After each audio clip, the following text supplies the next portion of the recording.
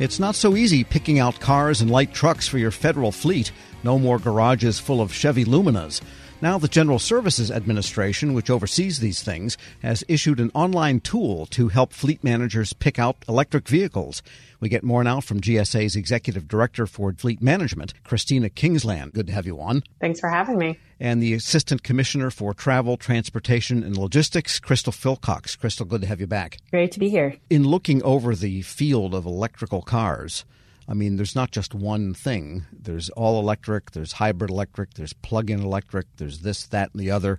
Hydrogen, if you're in certain parts of the country, little Hindenburgs. So what does this tool do? And I mean, how do you begin to pick out the next round of cars to replace those gas guzzlers? Yeah, great question. So first, let me just say that we are really excited about this effort. You know, GSA Fleet has been working with our telematics provider, GeoTab, to deploy telematics and to collect necessary fleet data and, find ways to use that data to help agencies transition to zero emission vehicles. And so we are really proud to now finally introduce the Electric Vehicle Suitability Assessment Tool, EVSA for short. And it's a long name, but we promise that the user interface is very simple. So what this tool does is it uses fleet telematics data to make sort of informed vehicle replacement recommendations regarding fleet electrification. And so it'll use real world performance information from vehicles that are out operating in our fleet today. And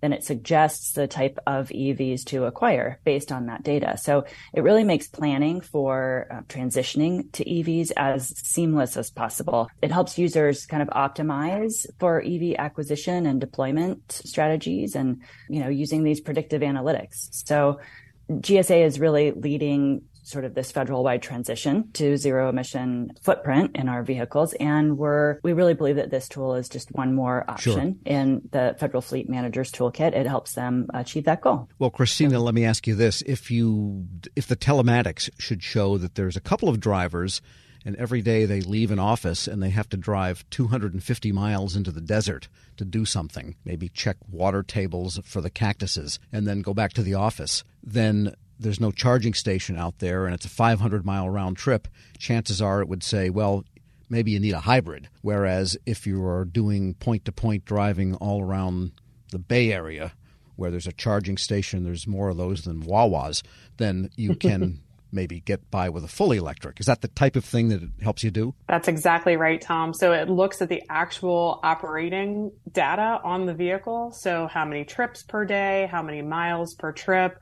The fueling experience on an electric vehicle is very different than that of a gasoline vehicle. And given the time that it takes to charge, it's often just, better to do it where the vehicle is garaged.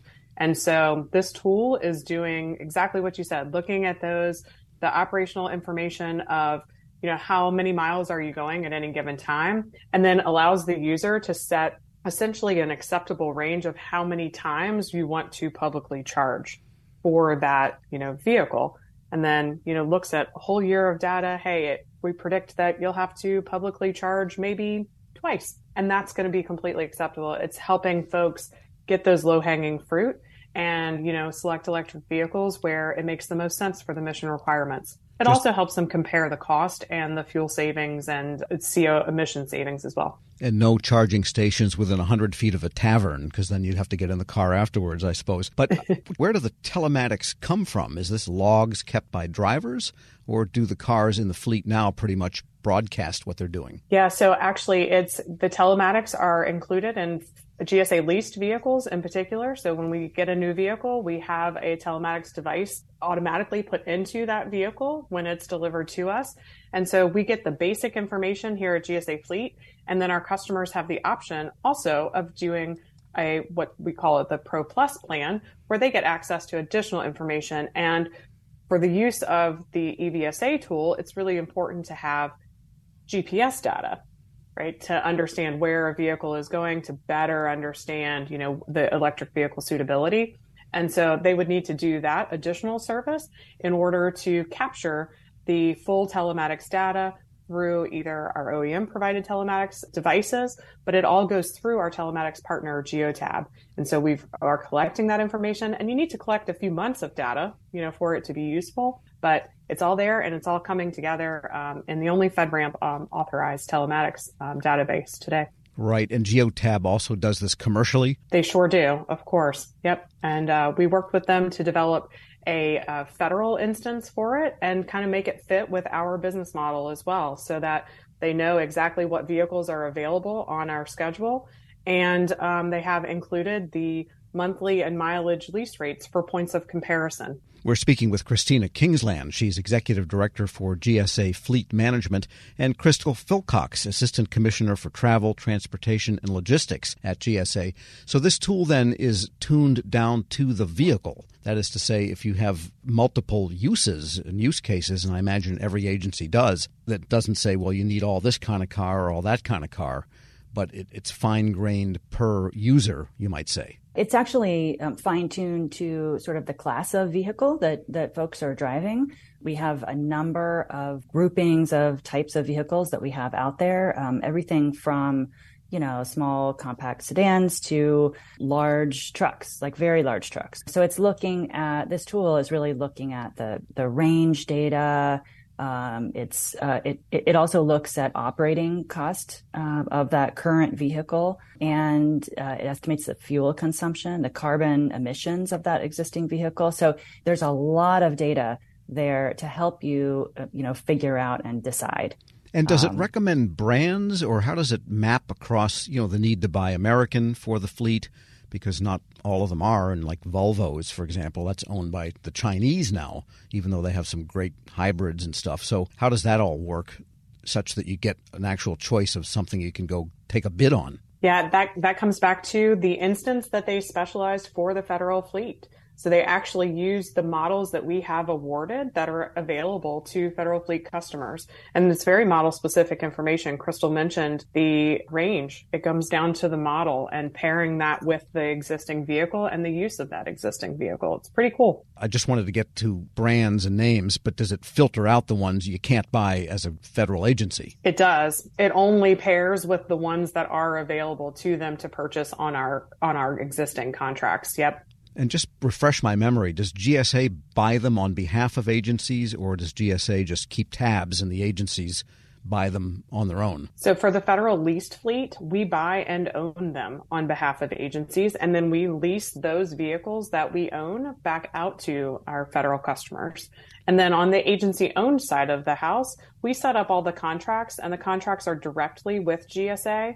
So technically, we buy the vehicle from the supplier and then resell it immediately to the federal customer. And what are you hearing from federal customers with respect to the fact that a lot of these cars are expensive relative to the plain old gas counterparts? Yeah, there is a sticker price difference, right, on electric vehicles. It's a bit higher than the regular gas vehicles at this time. So the EVSA tool, it takes that price difference into account, and it also kind of lets agencies see the lifetime cost savings of transitioning to zero emission vehicles. We're using that real data on actual awarded costs for makes and models that the GSA fleet has available.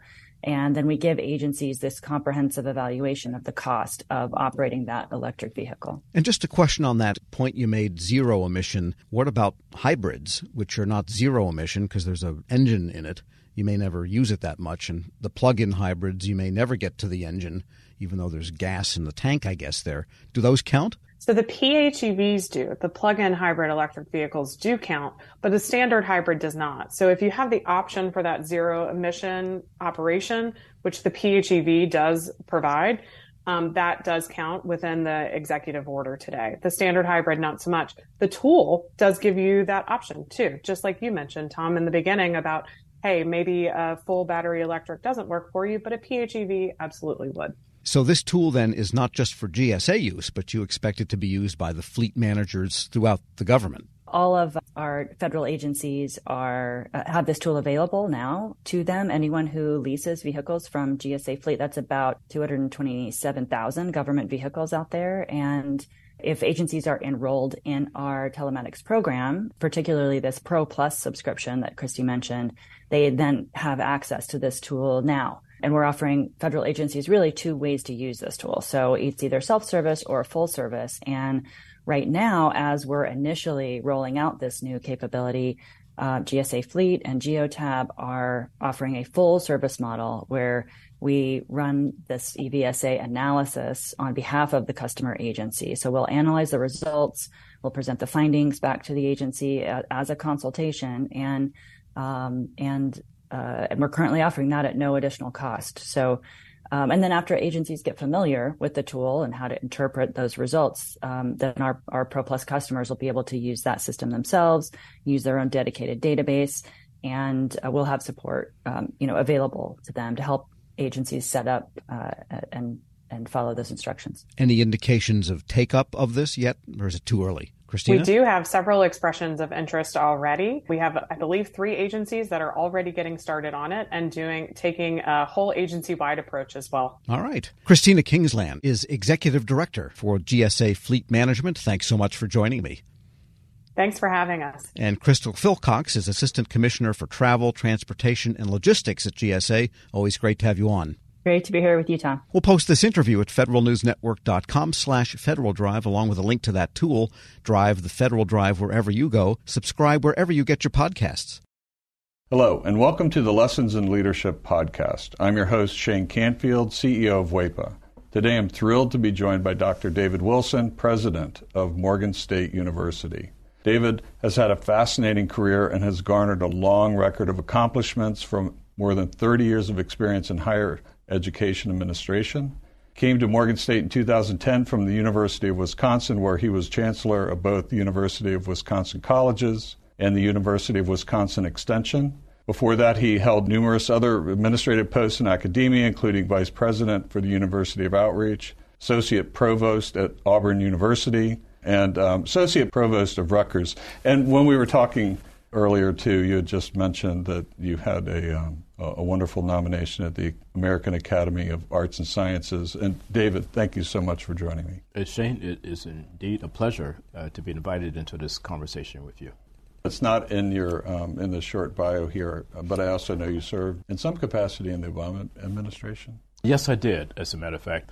As I was leaving the University of Wisconsin, where I oversaw the UW colleges, I accepted the presidency at Morgan. And on my way into the presidency at Morgan in 2010, my name was advanced to President Obama to be considered as a member of his board of advisors on historically black colleges and universities.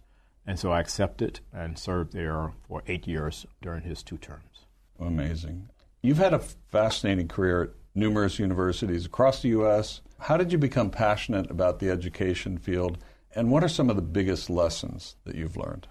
First of all, I was made aware of a quote by Horace Mann, who was a great 19th century educator who really gave rise to public education in the United States. And he was the first to utter the phrase that education is the great equalizer. And why that resonated with me was because I grew up in abject poverty in rural Alabama, and there was no law in Alabama as I was growing up that required black kids to go to school. I was kind of shut off from formal education on a consistent basis. I didn't get a chance to go to school full time until I was in the 7th grade. We lived on property there that were owned by the white landowners. And so the owner of the property, a white woman, would bring down to this little shanty that we lived in, and she would bring Look and Life magazines. My mom, she would make us as children plaster these pages of Look and Life magazines against the wall of this little shanty to keep the cold wind out. I would take a kerosene lamp and go around the walls reading those articles in Look and Life magazines, which is when I first came across the phrase of Horace Mann. From that point on, I committed myself, to education. It's an amazing story, and 2 things occur to me. One, it's almost incomprehensible that this happened during our lifetime. That to me is almost shocking. It's also truly inspiring that you recognized that you could do more and sought out to do that and were successful at it. So when you think back on that experience, how has that informed, shaped, influenced your leadership position now as president of Morgan State? It had to have an impact, but how would you articulate that? So if you go back to that Alabama environment, what I saw, it was just so many people, my own brothers and sisters, who were 10 times smarter than I was. But my first 5 brothers were illiterate. They never got an opportunity to show the nation how brilliant they were. Therefore, I really took on this whole notion that my life had to be about ensuring that individuals who were drowning in potential and they didn't realize it would be in a position where they would realize it. I was never ever about positions that would enable me simply to replicate privilege. I don't care where you went to school. I don't care what type of family you came from. I think that's where sometimes we kind of get education wrong. We have institutions that want to define themselves based on how many students they don't admit. I'm about just the opposite, taking individuals who are absolutely stellar and don't realize it and bringing that into existence for them. You've had so many opportunities that you could do other things, perhaps at larger organizations. But you're where you want to be on purpose, by design, for the kinds of reasons you just talked about, that it's fulfilling. But can you talk a little bit more about that? There have been so many so-called top 50 institutions in the United States that have come aggressively after me. And, I flirted with a couple of them, and I went home to Alabama because these two were very serious. And my family is brutally honest with me, and they keep me grounded. So I flew down and began to talk with them about these institutions that were coming after me. I was thinking they would be impressed. And when I finished, my youngest sister said to me, "Now, are you finished? Clearly, we are not understanding why you would even consider leaving Morgan." It just reassured me that I'm living my purpose at Morgan. And it is joyful to be at a place where you want to be versus being at a place where others think you should be. One question that I always have to ask, is there one leader or maybe a couple of leaders that have inspired you, you mentioned Horace Mann, I don't know if that fits in this category, but what might be a couple of leaders that you remember that inspired you, that gave you purpose, helped shape your life? In 1989, when I was selected as a W.K. Kellogg Fellow, we had to be introduced to leadership that was different in a lot of ways than the leadership that we had been exposed to. In February of 1990, Mr. Nelson Mandela was released. And that's where I wanted to go and meet Mr. Mandela. We had no idea that he would grant an audience, and he did. He granted an audience, and Mr. Walter Sisulu did as well. So here I am, having grown up in Alabama. I harbored some anger toward the society there that kept me from realizing my potential and then kept so many others like me from ever realizing their potential. At the end of a conversation that we had, someone asked Mr. Sisulu, "We're leaving this conversation thinking that you harbor no anger towards a society that locked you away for 27 years. Are we leaving with the correct conclusion?" He said, "I harbored no anger or bitterness toward the society that locked me away for all of those years, because I and others like me knew that what we were doing was the right thing. If you commit yourself to doing the right thing, there should never, ever be any space in your heart for anger or bitterness." And that was transformational for me, and why I respect and admire Mr. Nelson Mandela and Mr. Walter Sisulu today. That is a great story, and it, with all the accomplishments through your life, I'm sure it had a great impact on your ability to go as far as you have, and you're still going. Well, I have a takeaway in terms of leadership lessons I've learned. We would be well served as a nation if I think we created these opportunities for young people at various stages to really, first of all, see the United States. And then we need that same opportunity globally. As a result, when you do that, you understand the history over here, you understand the culture over here, and you got to understand the world beyond an intellectual understanding. you want to think of your maturation in a way where your brain can never, ever, ever be hacked. So that's sort of the way. That's sort of the way that I kind of see all of that. That's brilliant. And being born in rural Southwest Kansas, flyover country, as they say, I can tell you that your comments about travel and getting out, not just reading about it, but actually traveling, it really is important. It's absolutely critical for someone's personal development. I happen to think so. Well, Dr.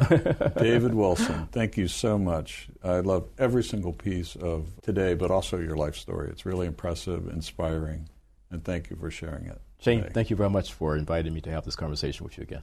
And I'm Shane Canfield, CEO of WEPA. We'll see you next time on the Lessons in Leadership podcast.